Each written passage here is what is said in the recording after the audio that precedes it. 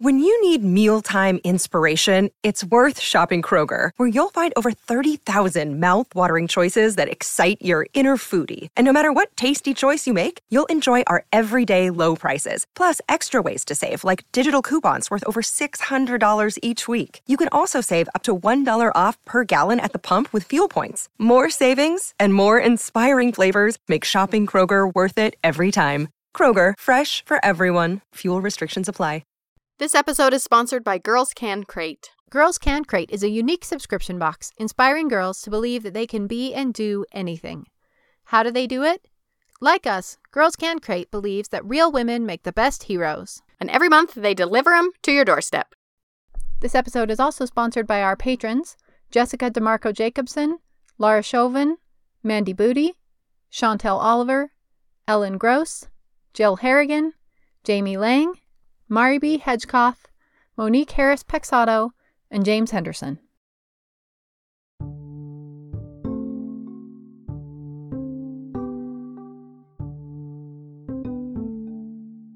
Hi, Katie. Hi, Olivia. Today, I am taking you 130 years back in time. Okay. To the East Coast of the United States. So like 1890s? Is that where we're at on the East Coast? 1890s through the early parts of the 20th century. Cool. In New York City. Oh. But we're starting in Pennsylvania. Okay.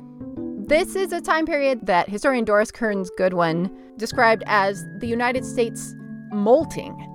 It was such a significant change that it is almost like it took off its skin and started over. That's cool. So just a short list of a few of the things that have changed at this point in the United States. The frontier is gone. The U.S. is settled from coast to coast.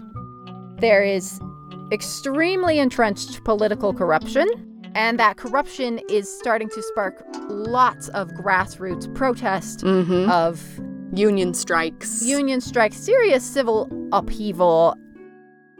Politics is incredibly polarized between liberal and conservative views. There's a lot of pushback against the Victorian values that have really run most of the 19th century in the United States. Massive income inequality on a scale that had never been seen before in the United States. Much of this sounds familiar. Oh, this is such an unfamiliar world that we're thinking about here. Serious crises in race relations. You know, the failures of Reconstruction are becoming really apparent. Established gender roles are being really strongly questioned. Yeah. The nation is completely mesmerized by new communications technologies. These shocking new innovations that are going to change the world, like the telephone and the telegraph. Yeah. Electricity. Lots of concern around immigration and integration of immigrants into American society. I think it's actually one of the most interesting time periods in American history. If I had to go back in time and live in any period in American history, that's where I would live. Like the turn of the 20th century must have been an exciting time to be alive just because everything was changing so much and so many like truly new discoveries were being made that it must have been wild. Yeah. You never know what news you're going to wake up to and how things are going to be different. But this is really a time when there is a growing concern among some parts of society that traditional values are being abandoned. Oh, yeah. That America is losing its moral center.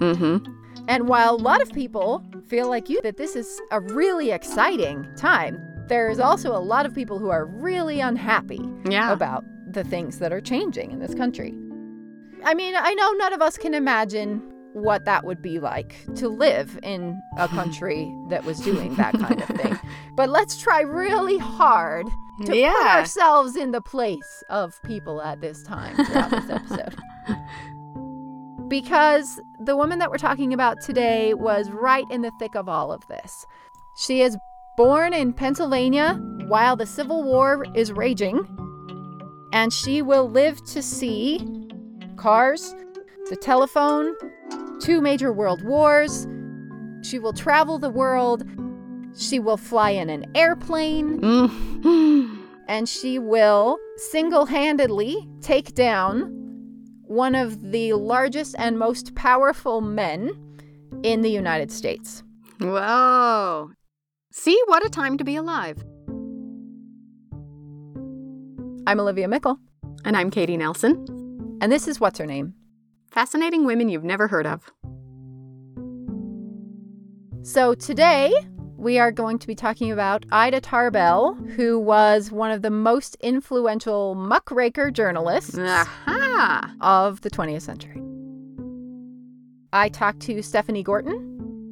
Hi, my name is Stephanie Gorton, and I recently published my first book titled Citizen Reporters, S.S. McClure, Ida Tarbell, and the Magazine That Rewrote America, which is about the rise and fall of McClure's magazine, one of the most influential magazines of the Gilded Age. And Citizen Reporters is fantastic. It's a great book, and the format of it is really interesting and unusual. I think we're used to biographies of one person or larger group histories, but I have read very few books that focus on how the relationship between 2 people really changed the world in the way this book does. So I highly recommend it. Cool. Ida Tarbell is best known as the journalist who took on Standard Oil and John D. Rockefeller. Oh. And whose work led to the breakup of Standard Oil. Oh, wow. And was really incredibly influential in the way that Americans thought about monopolies, about these sort of robber barons of industry, these mega titans who controlled the world, or at least the country. I'm excited to hear this story because when I teach about the robber barons / great men who built America in my American history class, for half of the class we talk about the great things they did and, their incredible contributions, Andrew Carnegie building all the libraries, things like that. And then for the second half, we talk about the robber baron perspective and then we take a vote. What do you think? Are they more thumbs up or are they more thumbs down? What do you think of these characters? So we do a vote at the beginning and it's usually 75% great men. And at the end, it's usually about 75% robber barons. Well, Ida Tarbell would be firmly on the side of robber barons. And after reading her work, I'm not sure many people could come out any other way. Well, a huge part of her legacy is that her journalism, and especially her extremely in-depth expose on John D. Rockefeller's Standard Oil, led to a big anti-monopoly crusade and the breakup of Standard Oil itself. And that would be legacy enough. I mean, that was a huge, huge contribution to American history and the way that we look at the world. But she did so much more than that, and she's responsible for some really fundamental shifts in journalism and in what we think journalism is for and how it should work. That it's astonishing that she is not a household name.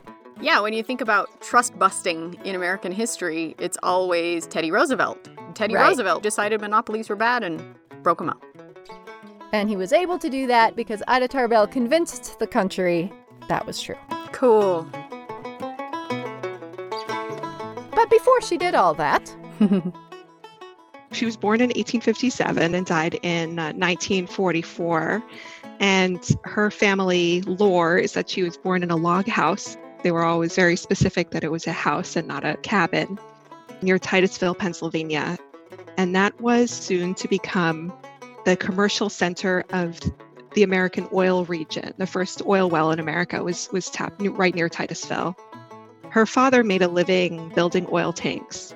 Her mother was an abolitionist and a feminist and really raised the family as readers. Ida was the firstborn, and she was a voracious reader with plenty of access to books and magazines. Interestingly, she doesn't have this stereotypically literary reader's background or childhood.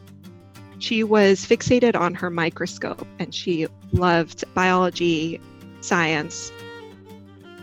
There's a story that she once took her baby brother and threw him in the creek because she wanted to see if he would float or sink.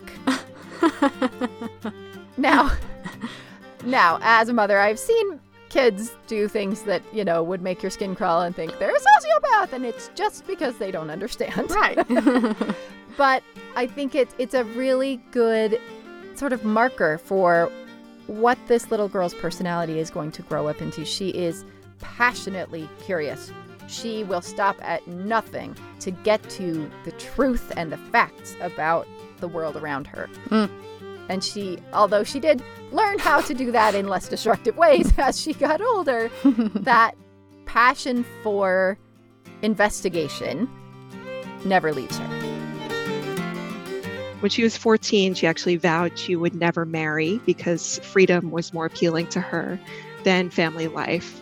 I imagine that she saw her mother's position, somebody who's very intellectually engaged with the world around her, but was really hemmed in to domestic concerns. But when Ida Tarbell was 15, her family was hit by a humiliating disaster that stayed with her for the rest of her life.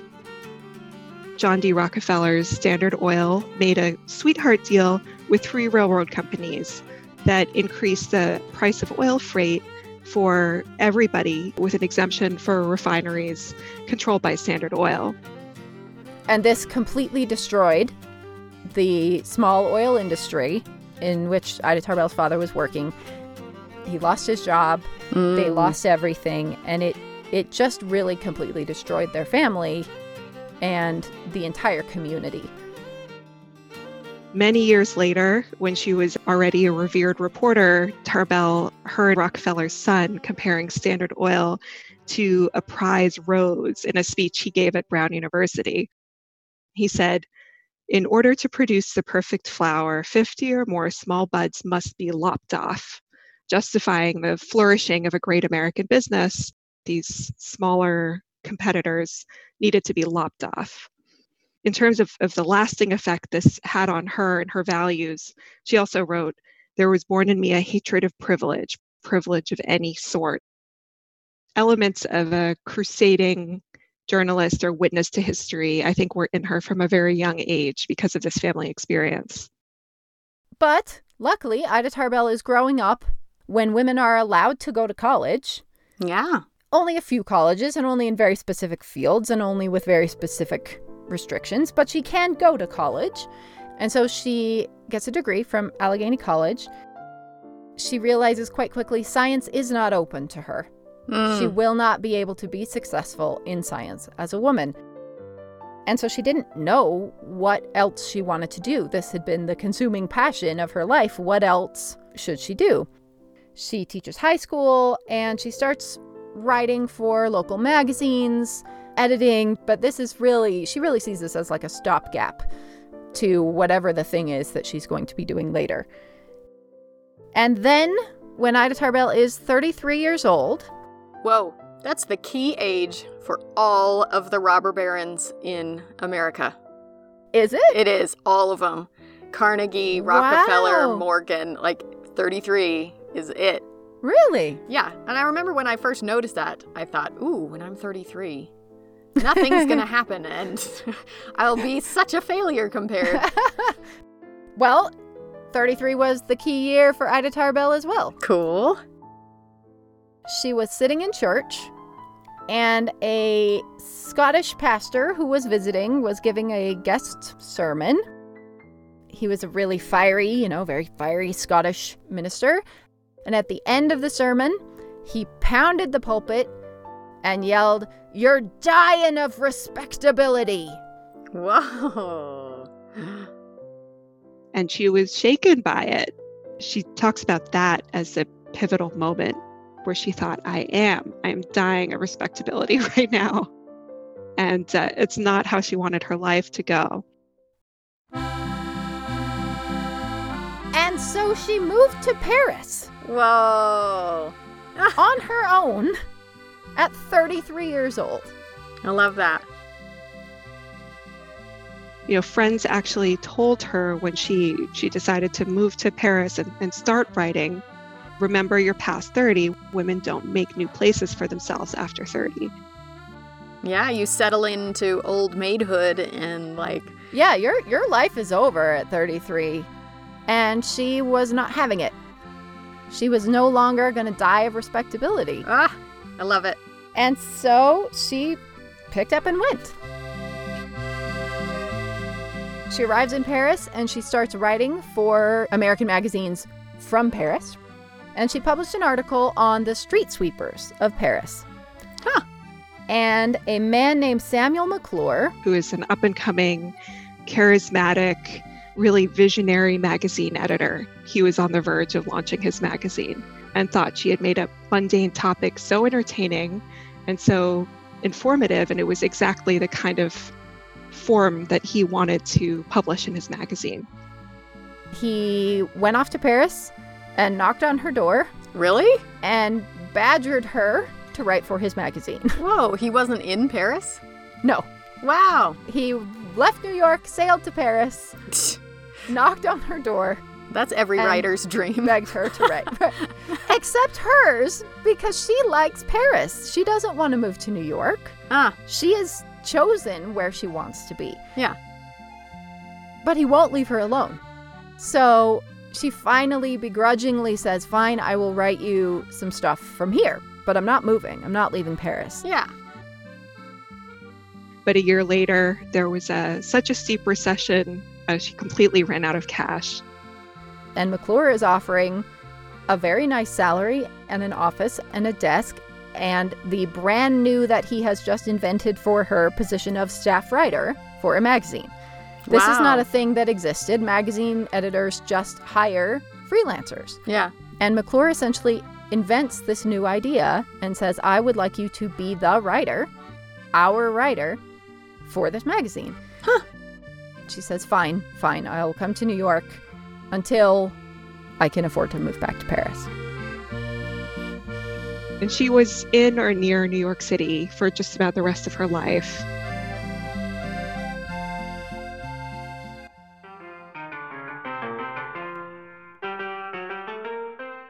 In her work at the magazine, initially, she was taking assignments from McClure. She wrote a series on Napoleon, series on Lincoln. Both were very trendy topics at that time that other magazines were publishing on as well. She always expected or hoped that she would return to Paris someday. But once she started writing investigative stories that were less focused on history and more focused on the world around her, she really found herself too compelled to leave. She said the magazine itself had become a citizen in its own right. It had tasted blood and it could no longer be content with being merely attractive. I think that's what really kept her there, was that she initially felt she was contributing to a form of popular entertainment, and that was fine. It's a very respectable way to make a living and to help support her family, especially after this Great Recession in 1893. But after the magazine's angle changed and became much more engaged with the society around it, she felt she had a stake in it as somebody who is a voice. And there she stayed. She stumbles into the line of writing that is going to become her legacy and transform American journalism. It was not her idea. It was a colleague of hers who said, the magazine really ought to be covering trusts. These big industrial monopolies are very much in the news. We should write about a trust. Should we write about steel? Should we write about sugar? Let's write about oil. So it was Ray Stannard Baker who said, this oil well has just been tapped in California. Looks like it's going to be big. Maybe Miss Tarbell can write about it. S.S. McClure and his business partner, John Phillips, had Tarbell write up a proposal. She does so, and it's for a 3-part series. Once she gets going, the information that comes to light starts creating a momentum and giving her such a strong opinion that it ends up coming through very strongly with an almost emotional impact by the end of the series, especially if you read it all in one go. What was supposed to be a 3-part series will become a 19-part series. Whoa. This becomes deep dive investigative journalism to find out what's actually happening behind the scenes of this industry. What is Standard Oil and John D. Rockefeller doing to America? Now, before we talk about what she found, we sort of have to talk about what is Standard Oil, what was the oil industry, what was John D. Rockefeller doing to the United States? So if you are teaching this class on Great Men Who Made America, do you have sort of a snappy wrap-up of Standard Oil and John D. Rockefeller that you can in a nutshell share to explain what are we talking about here? For sure. Like all the robber barons in this time period, Rockefeller came from nothing. And through his genius and his ambition, he built himself an empire. He saw that oil was the future because previously people had used kerosene. Oil is cheaper, it's safer, it's less polluting when you burn it in lamps, and so he decided oil's the future. He bought his first oil company, and then over the course of his life, he bought every other oil company in America. And he was known for being really ruthless. He would buy out all of his competition. If anybody dared to not sell to him, then he just stomps them into the ground and they go out of business and they're bankrupt forever. And so eventually he owns everything, every oil business, everywhere, controls it all, calls it Standard Oil, and he's got the ultimate monopoly. Perfect. This brand new industry in 10 years went from kooky, weird, hilarious to the major commodity in the United States. The first oil well in America, you can still visit it today, but it's just south of Titusville, Pennsylvania. It's in northwestern Pennsylvania. Petroleum would occasionally seep up in certain creeks in that region of Pennsylvania and be gathered up, and it was used sometimes as a source of fuel, but also as a quasi-medication. The Native Americans of the regions used it to rub on muscle aches as an ointment. The first producer of oil sent out this man, Edwin Drake, to go and speculate and see if he could turn this into a business. The local people called him crazy, and he was probably pretty close to the end of his rope when his drill reached oil. And he had this kind of ramshackle derrick built over it, but he was able to gather upwards of 40 barrels of oil very, very rapidly. Once people figured out how to refine it, refining turned into a business that really any speculator could come out and have a try. You built yourself an elementary still and started refining oil, and it turned into a source of fuel that you could sell very rapidly. There were no oil wells in Texas yet. There was nothing in the Middle East. There was nothing in Russia, though those were kind of burgeoning. Northwestern Pennsylvania, this strip of land in the Allegheny Valley, was really where it was at. Today, it's completely vanished. But as John D. Rockefeller takes over all of it, putting Ida Tarbell's entire family out of work and a home, the country starts to grow a little uneasy. The cartoons that featured Standard Oil in the newspapers often portrayed it as a giant octopus or as a snake wrapped around the U.S. Capitol building to represent its stranglehold on a major American business. So, Ida Tarbell takes this assignment and says, you know what, I'm going to tell the real story of what's actually happening here. And in an era of yellow journalism, where it's all about the headlines, everybody who's seen Newsies knows that you know, any headline with the word nude in it is going to sell more. Or just like today, it's clickbait.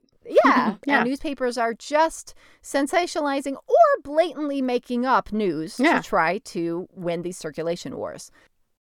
The idea that a journalist should check to make sure what their source told them is true is not a thing. Yeah. Even in the major U.S. newspapers, And Ida Tarbell is really the first person who says, I think when we report something, it should be true.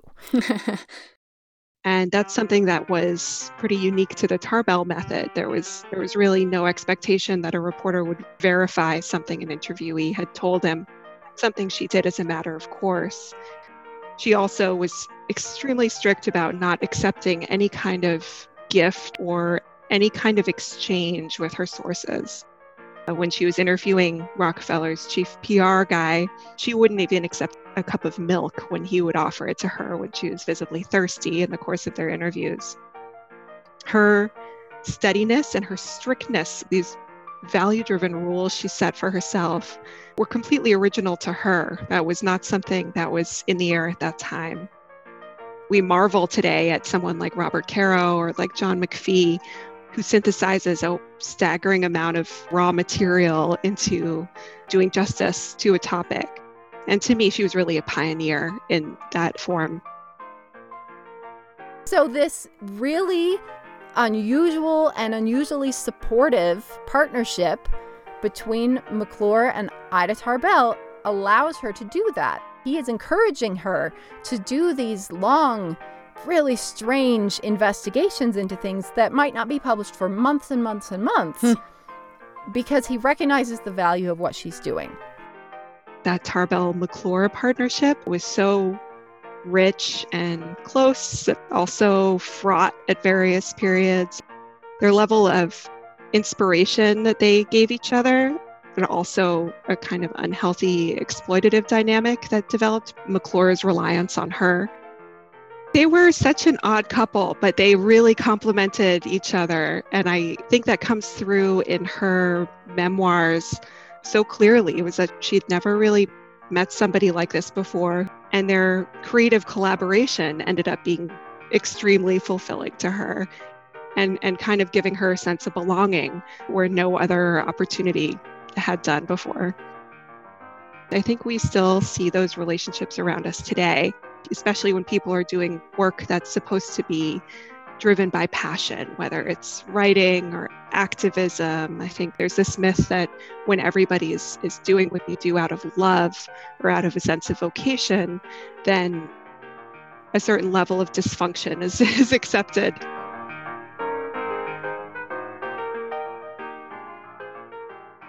Let's pause for just a second to thank our sponsor, Girls Can Crate. Girls Can Crate is a unique subscription box inspiring girls to believe that they can be and do anything. Every crate features an inspiring woman and her own unique story of why she's awesome, a 28-page activity book, plus everything you would need to complete 2 or 3 hands-on STEAM activities and more. It's designed for kids, but honestly, I think it's fun for adults. I have had many moments of awe based on these subscription box for children. Plus, Girls Can Crate is a lifesaver for anyone trying to homeschool, hybrid school, or just entertain their kids. They have mini crates and digital subscriptions too. Check them out now at girlscancrate.com, and don't forget to use the code HERNAME, all one word, to get 20% off your first crate on any subscription. Girls Can Crate, CRATE.com.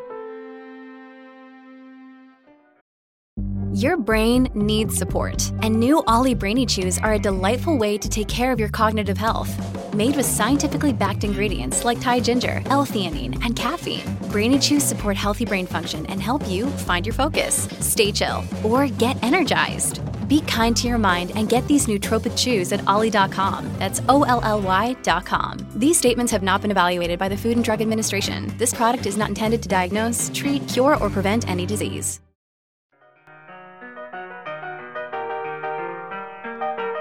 The number one question that comes up about this work that Ida Tarbell did is, was this investigation driven by a personal vendetta against John D. Rockefeller for destroying her father and her family? She wasn't the first journalist to take on Standard Oil, but she did go into the greatest depth. And she found sources that nobody else had, whether it was a teenage clerk who had helped dispose of some questionable papers, or Rockefeller's brother, Frank, who was kind of a bitter guy. They even discovered Rockefeller's father, who was this kind of quack living under an assumed name. The level of investigation was really stunning. The series that eventually comes out of this becomes a landmark piece of U.S. journalism that spurs this entire movement of muckraking that we think about of investigative journalism. Yeah, of journalists who understand that their job is to go find the story, not to just wait until the story is presented to them, and to go and figure out what's going on, sometimes by literally inserting themselves into the workplace, right? Yeah. You know, go work in the sausage factory and then write about what it's like. Yeah. Check yourself into a mental institution. And then all of these people are following in the legacy of Ida Tarbell, who was the first one to say, hey, wait, maybe we should go look. I can't imagine a bigger impact on the country than this shift, right? The idea that a journalist's job is to be accountable to the people for the truth instead of accountable to their boss for sales. And again, a lot of those lines have gotten a lot messier. Right. And we're seeing a lot of lines blurring between opinion and news and fact and alternative fact. Yeah. Maybe those lines are never clear. Maybe they never have been. Maybe we operate under the delusion sometimes that the difference is clear. But, even Ida Tarbell, she would have had her own biases. So. Yes, exactly. And I think that's one of the most important takeaways of this story, too, is we have this idea that journalism's job is to be objective. Mm-hmm. And we have this idea that that is possible. Yeah. That it is possible for a person to be objective. Right, to report the facts. The facts, right. Mm-hmm. And that we have assigned the position of neutrality to very specific demographics, right? There are people who are presumed to be neutral. If you are discussing matters of race, white people are neutral and people of color are biased in that discussion. And we fall into those patterns often of things that don't affect you, you can be neutral about, which is nonsense. The idea that anybody can be neutral is nonsense, right? We're all standing on our point of the Rubik's Cube, thinking we see the whole thing. Yeah. So nobody can be neutral, then? There is no neutral. There are facts, right? There are things that are just factually true, and it's important that those be touchstones. But the way different people are looking at any given situation is always going to be framed from their experience, from the way they have walked through the world. And pretending to a neutrality that doesn't exist can be just as dangerous as being openly biased, right? If you think you don't have a bias, you're going to be dangerous to the people who are not visible from your point of view. And so that's why I find it really fascinating that so much of the focus on criticism of Ida Tarbell lands in two things. It lands in the fact that she's a woman, obviously, right? Women aren't supposed to be doing journalism. They might write a cute little column. Or, they do the fashion column. But women aren't supposed to be interrogating the ethics of Standard Oil in print. She's way out of her lane here. And it is a problem for her entire career. This, the ideas of who is and is not allowed to do this work. And it's Samuel McClure enabling her to do this work, right? She has a salary and she has an outlet to write for. She doesn't have to write the stories that people will buy from her. He's also benefiting wildly because McClure's magazine is becoming one of the best-selling magazines in the country because of her work. So, she's a woman. She shouldn't be doing this. But the other criticism that's constantly raised is this is a personal vendetta. She only did this because of what he did to her family. Oh. And therefore, none of it none of it matters. Or it was biased or it was unfair. Her notes for this article in the series are wild. She just has this animus against him, and you can see how her editor guided her and restrained some of that. And then it becomes this uniquely powerful work in American investigative journalism. And it just galvanized a movement and fueled this wave of distrust of monopolies like Standard Oil. So while her personal perspective on it was clearly very strongly influenced by her own family's experience, the facts that she shared, the stories that she wrote, the things that she discovered are factually true. They are what happened. And just because she was probably happy that she found these things and could make him look bad, it doesn't make those stories any less true. This is what he was doing. This is the impact that he was having on the nation.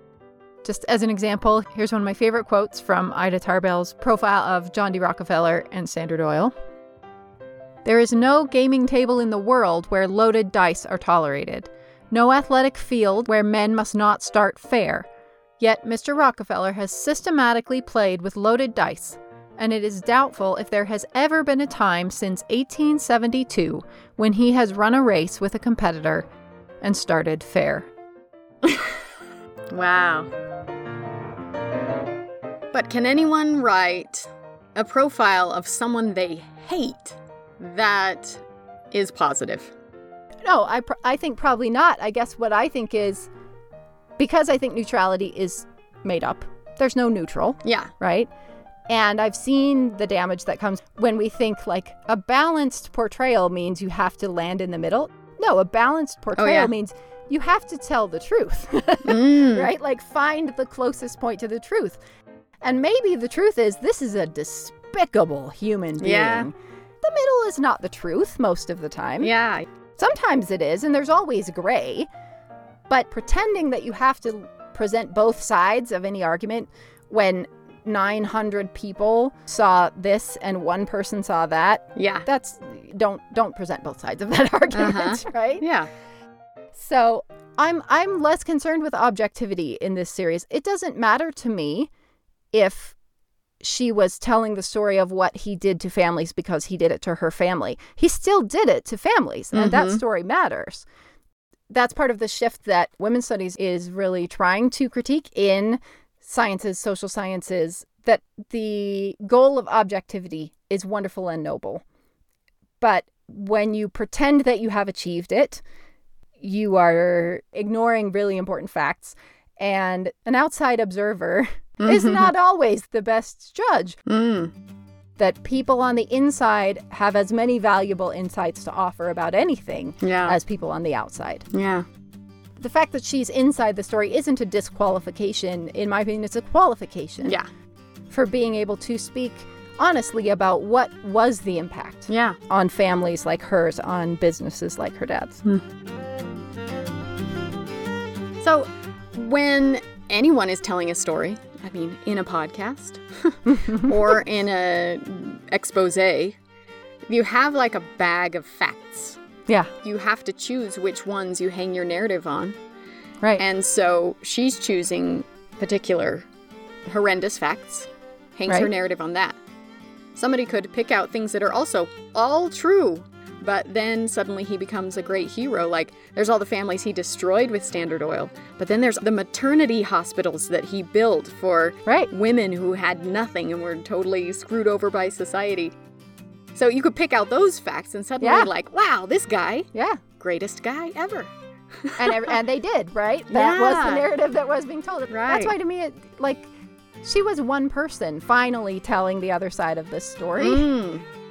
It doesn't matter to me what her motivation was to do that, as long as the actual reporting was ethical. And it absolutely is. I mean, she would not engage in these kinds of spurious allegations. These weren't salacious tales of the evil John Rockefeller. They were factual narratives of the harm that his company was causing.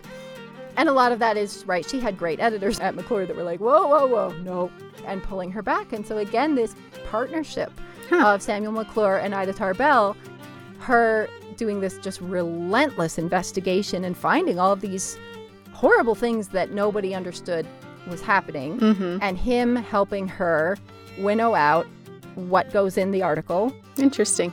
It's remarkable. I mean, I really urge everybody to go and read this series that she wrote. It's really astounding journalism. And did you hate John Rockefeller by the time you'd read it? I already hated John Rockefeller, but now I hate him more. even from hindsight, knowing a lot about this time period and having rabbit-holed this subject myself a lot earlier in my life, I didn't understand how intentional so much of his destruction of pretty everything that stood in his way was. Oh, yeah. So many, it's dirty business. Yeah. Definitely, Yeah, it wasn't, he was a brilliant noble. businessman. No. He's a bad person. Mm-hmm. I think Rockefeller's reactions really tell you whether this got under his skin in a way that he recognized the truth of it. He refused to publicly react to the series or to Tarbell. He even once claimed that he never read the series, though his wife's traveling companion completely blew his cover in her memoirs, where she talked about how he had her read it aloud to him. His lack of public response tells us a lot about how much this got under his skin. But the other really strong evidence of Rockefeller understanding how effective this series was the really sudden upswing in the Rockefeller Foundation's charitable work. That a lot of those wonderful things that you said, schools, the maternity hospitals, actually so much for women. He focused in on health care for women. So that's amazing. That's probably because Tarbell's work especially is activating women who are furious about the kinds of harm that Rockefeller is doing to the world.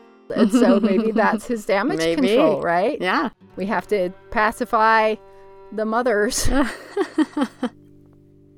So the breakup of Standard Oil is Ida Tarbell's accomplishment. We can say that explicitly, she did this. And that alone is enough to make her worthy of remembering. But I think this shift in journalism, this idea of what journalism is for, of what reporters should do, she really shifted a whole industry. But the astonishing volume of her work, not just on Standard Oil, her investigative journalism was responsible for so much important uncovering of things about the United States at this time of massive upheaval and where there's so much changing. And it's alarming when these things align. Sometimes I think you and I have experienced that in this podcast, that we choose subjects months and months in advance, and then things seem to kind of just align suddenly with things in the news. But I think especially this story, there are so many parallels, right, to the what the United States is going through right now. And you and I have talked about this, that, the people who don't learn from history are doomed to repeat it. But the people who do learn from history are doomed to stand on the side screaming, "What are you doing? Why are you doing this again? No, we already did this." And I always find myself wishing that I could use all those parallels to identify exactly what we should do, what will work. Here's the path. And the unfortunate fact is that it doesn't usually work that way. No. Mostly what we have are really good examples of what not to do. Don't do that, and don't do that.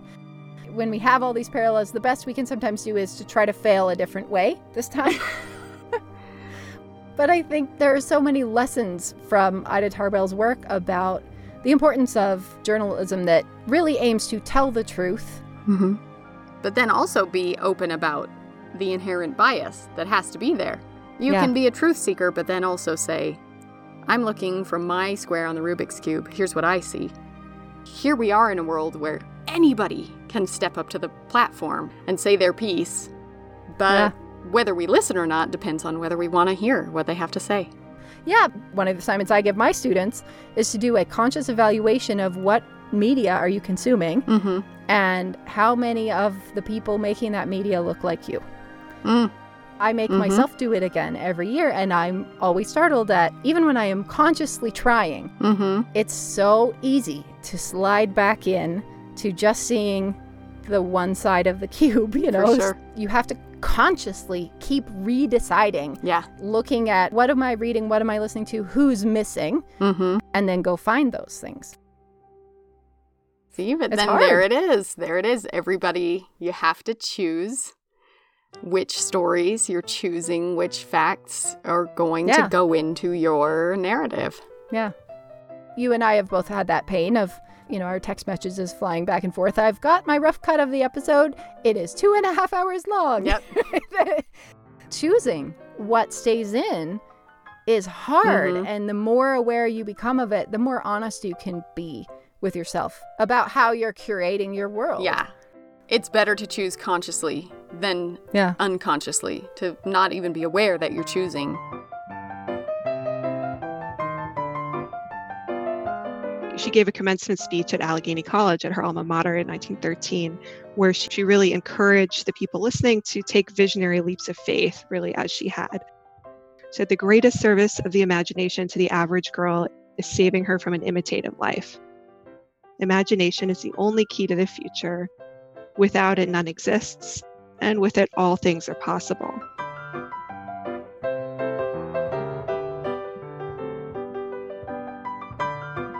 Huge thanks to Stephanie Gorton. On our website at whatshernamepodcast.com, you can find links to the book, as well as photographs, resources, and more. And if you're interested in work that's carrying on the legacy of Ida Tarbell, I want to recommend the podcast Drilled from Amy Westervelt and Critical Frequency. It's very much a modern continuation of the vital work that Tarbell was doing, and an important and mind-blowing piece of journalism. If you'd like to become a patron of the podcast, you can sign up for as little as $1 a month and help us create more episodes, as well as get all kinds of great thank you gifts, like our trading cards, cross-stitch patterns, and more. You can also follow us on Instagram, Twitter, and Facebook, where we post lots of photos each week. Music featured in this episode was provided by Andy Reiner and John Souza, Esther Abrami, Ease Jammy Jams, Dana Boulay, and Jeff Kuno. Our theme song was composed and performed by Daniel Foster Smith. What's Her Name is produced by Olivia Mickle and Katie Nelson, and this episode was edited by Olivia Mickle.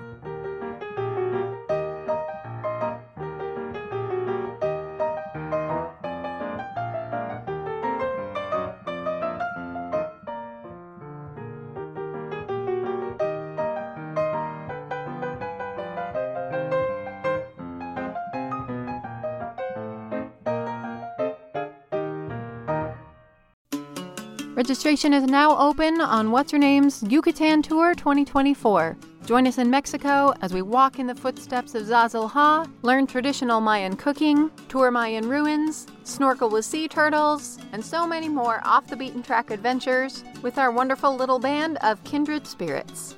Spots are going fast, so sign up now on our website at whatshernamepodcast.com. We can't wait to see you there.